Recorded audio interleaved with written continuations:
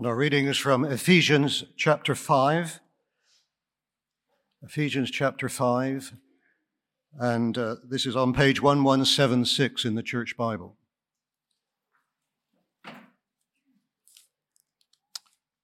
Ephesians 5, beginning at verse 3. But among you there must not be even a hint of sexual immorality, or of any kind of impurity, or of greed, because these are improper for God's holy people.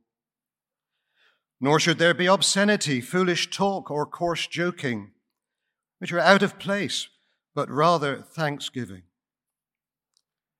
For of this you can be sure. No immoral, impure, or greedy person, such a person is an idolater, has any inheritance in the kingdom of Christ and of God. Let no one deceive you with empty words, for because of such things God's wrath comes on those who are disobedient.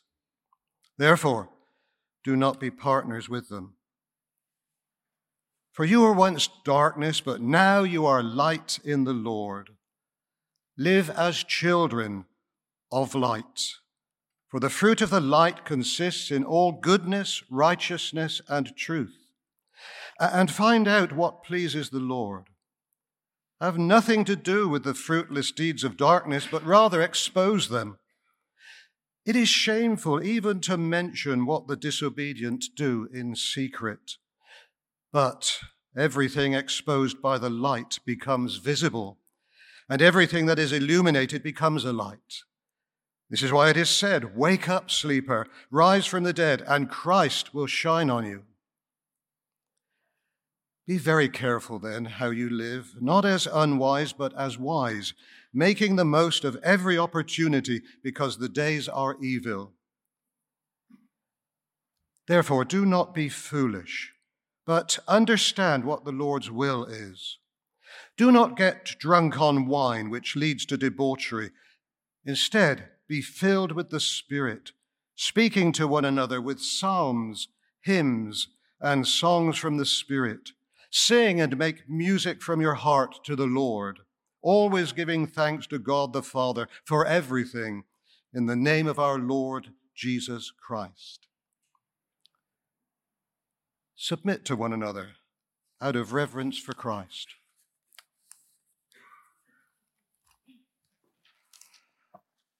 Thank you, Ken, for reading. Please keep that passage open in front of you. I think you'll find it helpful, and I'll find it helpful too. Let's pray as we come to look at it together.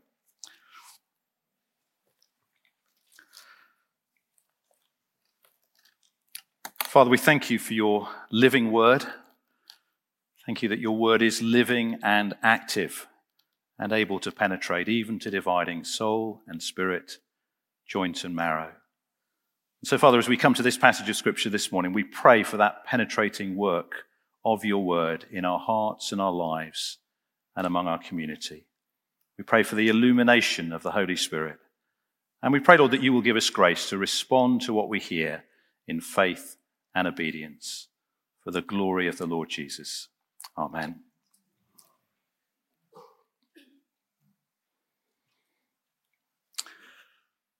When was the last time someone asked about your walk with God?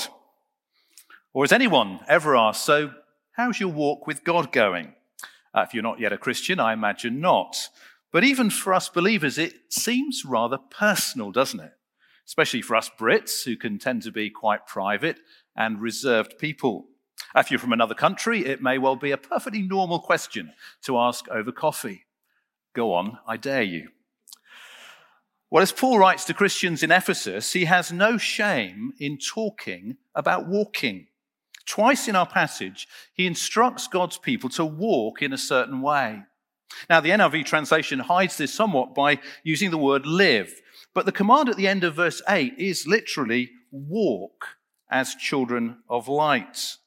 And in verse 15, be very careful then how you walk. Paul uses the same word right at the start of this practical teaching section. If you just flip back to chapter 4, verse 1, considering all the spiritual blessings that are ours in Christ, God's astonishing purpose for the church, Paul writes, I urge you to walk in a manner worthy of the calling you've received. And then verse 17 of that chapter, you must no longer walk as the Gentiles do. And then chapter 5, verse 2, walk in love.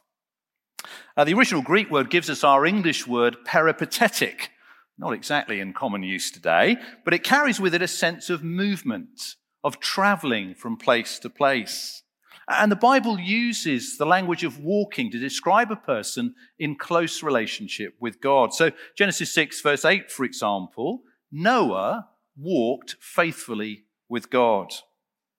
So I hope John won't mind if I take a slight liberty this morning and just modify the allocated title to Transformed Walking. Paul wants us to consider how we walk. And importantly, he reminds us of where the power comes from to enable us to walk faithfully with God. We could perhaps sum up the message this morning like this: as God's holy people, be filled with the Spirit so you radiate Christ as you walk in light and wisdom. As God's holy people, be filled with the Spirit so you radiate Christ as you walk in light and wisdom. Well, we'll focus our thoughts around those two main walking references: walk as children of light, verse 8, and walk wisely, verse 15. First, walk as children of light. That's verses 3 to 14. And this first section revolves around the verse in the middle, which acts a bit like a hinge. Verse 8, for you were once darkness, but now you are light in the Lord. Walk as children of light. Notice how Paul appeals to their new identity that we were thinking about last week. You were once darkness, but now you are light. Not you were in darkness, notice, or you did some dark things. No, you were darkness. This is the sobering reality for every one of us until the light of Christ shines into our hearts. Whether you were brought up in a Christian home and have lived a pretty decent moral life, or whether, like me, your life before Christ was more visibly godless, without the light of Christ, we are all in the same boat. At our core, we were darkness. But in Christ, we are now light. Now, this is not new teaching, of course. Back in Exodus, when God rescues the Israelites out of slavery in Egypt, he brings them into the promised land of Canaan. The whole idea is that they're meant to be a light to the nations by living attractive lives, different lives, holy lives that will draw other people to God. And likewise for those of us who trust in Jesus today, Jesus declares, I am the light of the world. But in the Sermon on the Mount, he says, you are the light of the world. Let your light shine before others. So in Christ, you and I have been spiritually reborn as children of the God who is light. So we're to live now according to our new identity. To put it another way, we're to show the family likeness. I'm sure many of us have had this experience where you've gone to some big family gathering, a funeral or a wedding or something, and an aunt that you haven't seen for years exclaims, oh, you look just like your father, or you look just like your mother. I've got Welsh blood in me, so it usually goes something like this. Oh, Jonathan, now don't you look just like your father? But what may be a moment of cringing embarrassment in a family gathering should actually be a badge of honor that we Christians long to wear. That people would look in at the above-bar community, see how we love one another, or that they observe our lives as we're the church in the world, at work, at university, with our neighbors and our family and our housemates. And although they may not fully understand it, they may even mock us for it, but they see in us a reflection, flawed as it is, but undeniably a reflection of our Father in heaven. Walk as children of light. Now, you may have noticed verse 8 begins with the word for, which connects this paragraph with verses 3 to 7. This truth that Christians are light in the Lord is to be the motivation for avoiding what Paul warns us about in the preceding paragraph. And throughout our passage, we'll see a repeating pattern. Don't walk like that, according to your old self, but walk like this, according to your new self. So to walk as children of light is firstly to practice thanksgiving instead of idolatry. Verse 3, but among you there must not be even a hint of sexual immorality or of any kind of impurity or of greed, because these are improper for God's holy people. Nor should there be obscenity, foolish talk, or coarse joking, which are out of place, but rather thanksgiving. For of this you can be sure, no immoral, impure, or greedy person, such a person is an idolater, has any inheritance in the kingdom of Christ and of God. Very strong words. Now, embedded in those verses is the gospel motivation behind this corrective teaching. Why not even a hint of immorality, impurity, or greed? Or because these are improper for God's holy people. Why no obscenity or literally moronic words or dirty jokes? They're out of place for God's holy people. Not fitting, another translation says. See, these are all deeds and words of darkness, and they're inappropriate for children of light. One of the most striking things about these verses, I think, is the stark contrast with the opening verses of chapter 5. The sacrificial, self-giving, other-person-centered love of Jesus on the cross is held up as the supreme expression of divine love.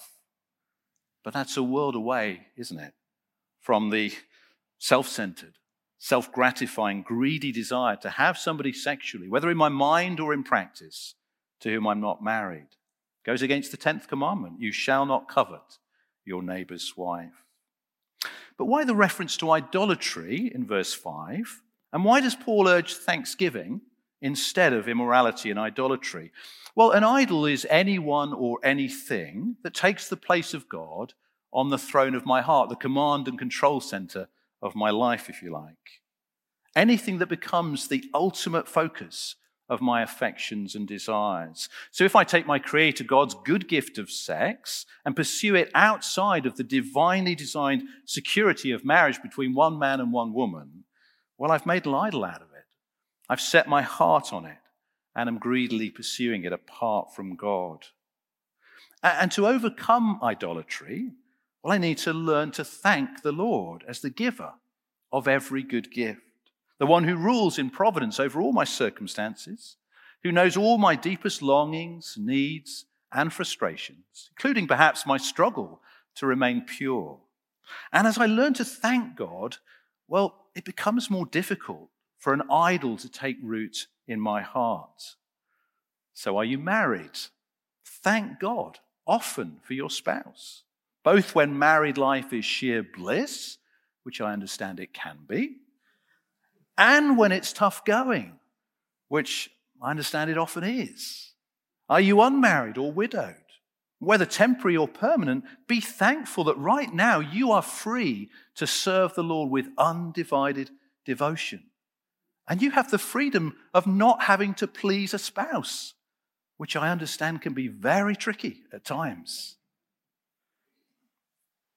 Now, a word to the Christian struggler in this whole area of sexual purity from a fellow struggler. Well, I don't want to water down the clear warning in verses 5 and 6, in verse 5, and then deceive you with empty words, as verse 6 says. Satan has been doing that from the very beginning, hasn't he? You will not surely die, he says to Eve in the garden. But I do want you to see a clear distinction in the language Paul uses in verses 3 and 4, and the words he chooses very carefully under divine inspiration in verse 5. Verses 3 and 4 refer to all kinds of sexual acts, lustful thoughts, alongside with all kinds of ungodly speech. And not one of us here has never, to some degree at least, fallen short of that standard. However, if you do wander from the truth, but genuinely repent, there is mercy and grace to be found at the throne of God's grace. Isn't that wonderful? Jesus, who walked faithfully before his Father as the perfect child of light, he has paid the penalty for whenever you or I foolishly stumble back into the darkness. But notice how the language changes in verse 5 to the language of identity. Paul speaks there of the immoral, impure, or greedy person. Such a person is an idolater. It's their identity, you see, because they haven't yet trusted in Jesus. So they're still disobedient. End of verse 6. Their life is marked out by consistently walking in immorality, impurity, greed, idolatry, with no hint of shame or repentance, because they are darkness, as we once were. But those who by God's grace are now children of light are not to be partners with them, verse 7. Why? Because we have a new identity. Now, we can be sure Paul is not speaking in verse 5 of those Christians, those who are genuinely trusting in Jesus and prayerfully fighting for purity. Because early on in this letter, he assured us, if you flip back quickly to chapter 1, verse 13, Paul assures us, chapter 1, verse 13, when you believed, you were marked in him with a seal, the promised Holy Spirit, who is a deposit, listen to this, guaranteeing our inheritance. And that's not like putting down a deposit to buy a house where you exchange contracts, you pay the 10% up front, but you have no absolute guarantee that it will all go through. It could fall through. No, the Holy Spirit in the life of a believer is the rock-solid, cast-iron guarantee of your inheritance. I've not yet been in membership at Above Bar long enough to know whether there is a hint of sexual immorality among us. But I have been a pastor of 2 churches and have spent many hours pastorally supporting people, Christians, who struggle in this area, those dealing with the often devastating impact of sexual sin, including the damaging effects of pornography, which has torn many a marriage apart and enslaved many a single person, men and women. And I also know my own heart and my own personal battles in this area in the 30 years that I've now been a Christian. So I'd be very surprised if these verses don't challenge us at both the church and the individual level.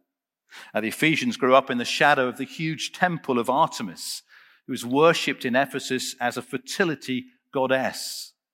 You can imagine how that influenced every aspect of their culture. It made Ephesus a hotbed of all kinds of immorality. And we too live in a sexually permissive culture, don't we? Where the motto is, be true to yourself. If it feels good and I'm not harming anyone, well, what's the problem? But the attitude behind those empty words like that, it's pervasive and it seeps into the church. But by God's grace, we must and we can learn, I stress learn, to resist.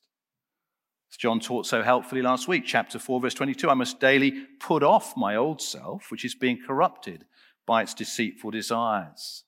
But if you remember, we were also taught last week that it's not enough to negatively put off the old self. I must also positively, chapter 4, verse 24, put on the new self, created to be like God in true righteousness and holiness. So Paul urges what we might call replacement therapy, thanksgiving instead of idolatry, and then fruitfulness instead of darkness. As children of light, we should, verse 11, have nothing to do with the fruitless deeds of darkness. I'm sure Paul has in mind there all kinds of dark deeds, not only sexual sins. The reference in verse 12 to what the disobedient do in secret reminds us that some Ephesians were converted out of a background of magic arts and secretive occult practices. You can read about that in Acts 19. But whatever dark deeds you or I might be seeking to move away from, a major part of our strategy must be to replace the dark deeds with, verse 9, the fruit of the light, which consists in all goodness, righteousness, and truth. So here's a practical suggestion for this coming week. I've been trying this out over recent weeks. I've been coming under the authority of this passage. Why not do exactly what Paul says in verse 10 and find out what pleases the Lord? What I mean by that is pray and ask God each day to show you some specific good works that he's prepared in advance for you to do, and ask him to help you produce the fruit of the light as you do those good works, so that at home, at work, among friends and neighbors, within the church family, your life will increasingly radiate practical goodness, righteousness, and truth. And look at the outcome.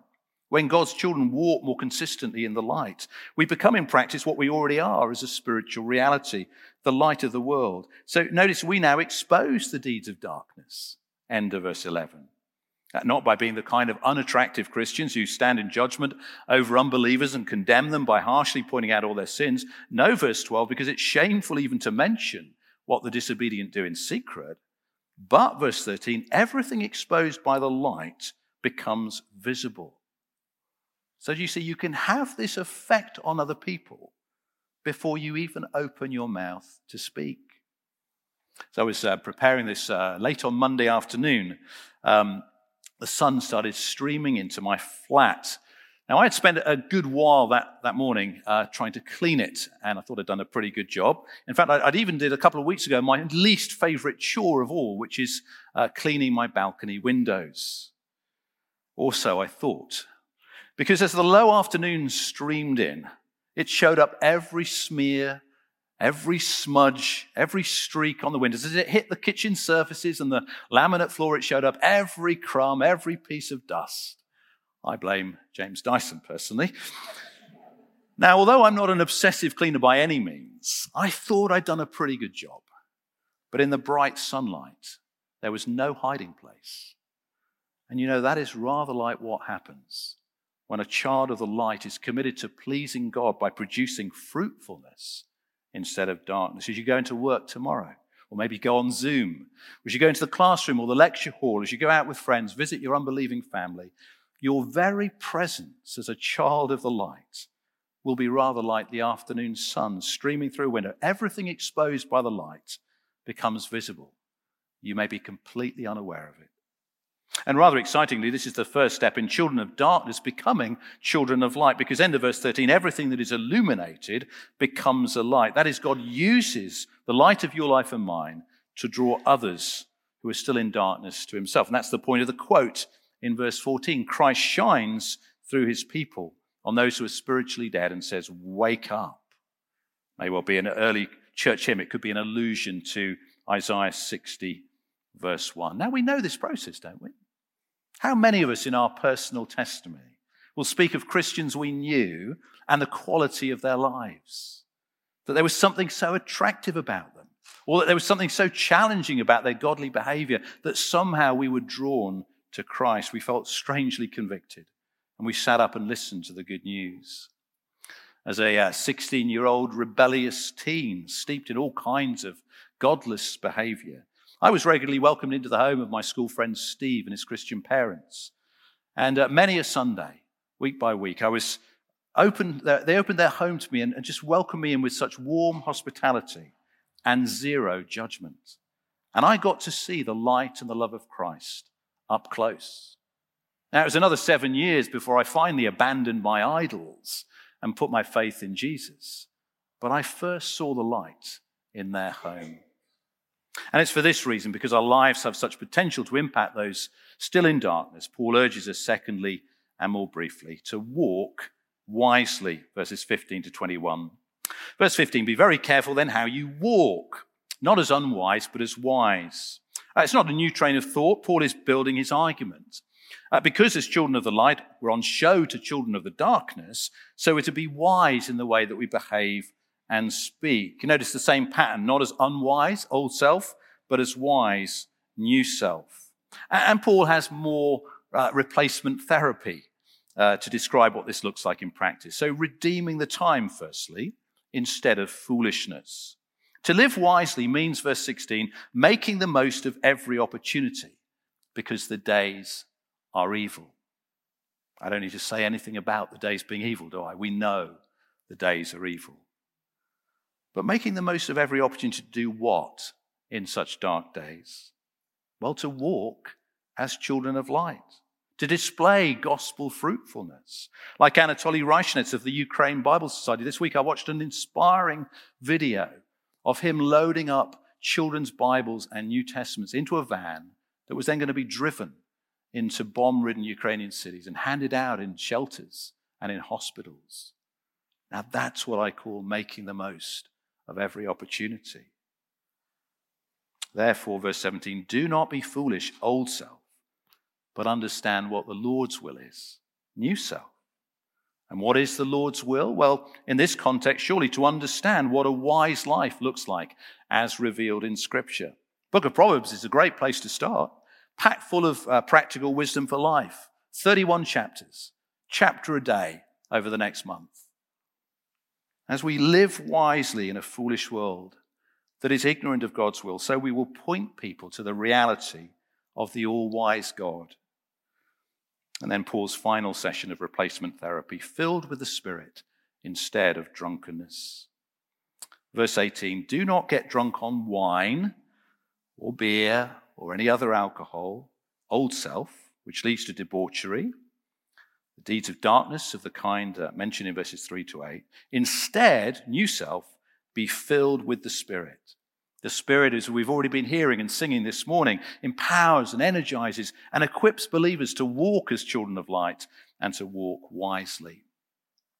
Now, I know this verse has often caused great confusion and even division among believers and led to all kinds of strange teachings, which are at best unhelpful and at worst dishonoring to the person and work of the Holy Spirit. Let me say that Paul is not suggesting here that to be filled with the Spirit, or more literally be filled in Spirit, is a bit like getting drunk so that we lose control of ourselves. I watched a horrendous video on YouTube about being drunk in the Spirit, which is just the most disturbing thing I think I'd ever seen. Now, if we allow the Bible to interpret the Bible, we know that cannot be the case, because the fruit of the Spirit is what? Self-control. The Spirit-filled person will be self-controlled, not out of control. And nor does Paul want us to think of the Holy Spirit as a liquid so that we need to be filled because we leak, as I remember reading in a book as a young believer.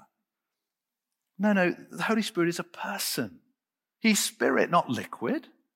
Imagine you've got a relative coming to stay this coming week. You can't invite 75% of them into your home, can you? With some relatives, you may wish you could because they're a bit full on, but you can't. You either have the whole person or not at all. And so it is, brothers and sisters, with the Holy Spirit. Can I assure you that if you're trusting in the Lord Jesus this morning, you have the whole of the Holy Spirit living in you? You see, the question is not how much of him have you got, but how much of you has he got? Are you flinging open the doors of your heart and your life? Is he a welcome house guest?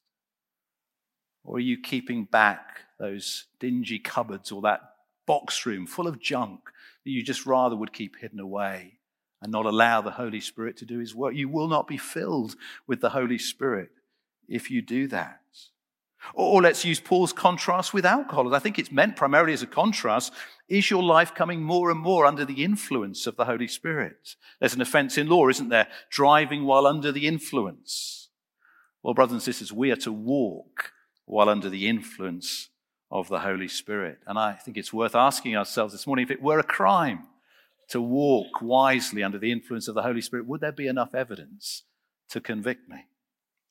Well, if you want to examine yourself, Paul gives us 4 marks of a Spirit-filled life: speaking, singing, thanking, and submitting. Notice from the first 3, it will be most evident by what comes out of our mouths, which shouldn't surprise us, because in the book of Acts, whenever people are filled with the Spirit, it leads to them finding courage to speak boldly about Jesus or to praise God without inhibition.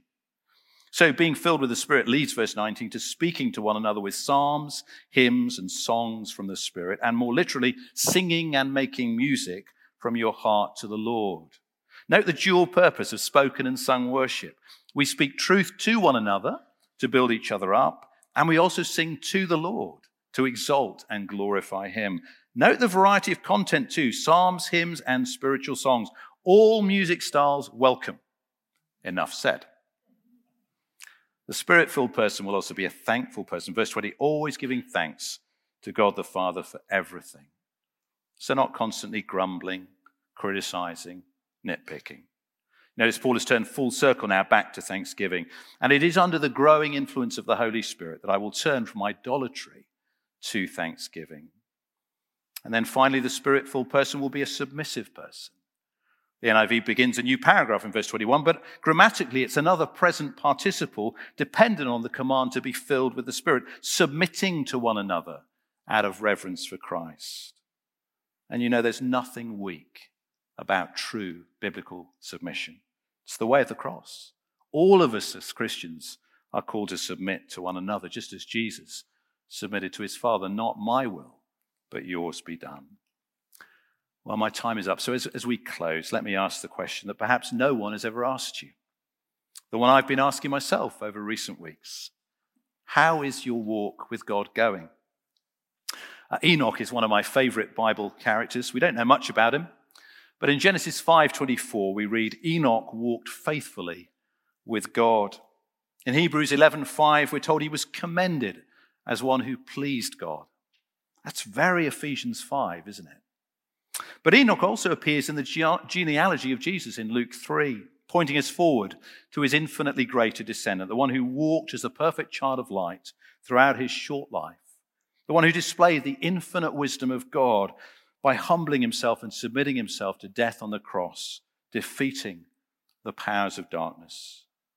And as you and I strive by grace to walk in his light and wisdom, Jesus assures us, Luke 11, verse 13, that our Father in heaven will give the Holy Spirit to those who ask him.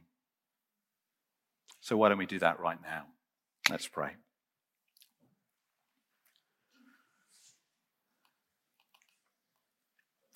Father, please forgive us where we have failed, maybe even this week, this morning, to walk as children of light. Forgive us where we failed to walk wisely. And oh Lord, we pray that you would indeed please give us your Holy Spirit. May we be filled up with him, with the presence of the Lord Jesus in our hearts and lives, that we will be strengthened, so that this coming week, Lord, we leave behind whatever is past. We move away from deeds of darkness, and by your grace and by the Spirit's power, we walk as children of light and walk wisely. And oh Lord, we pray that the light of Christ would shine from our lives, and that you would be pleased, Lord, to cause those around us to wake up and trust in the Lord Jesus for themselves. We pray this in his precious and wonderful name. Amen.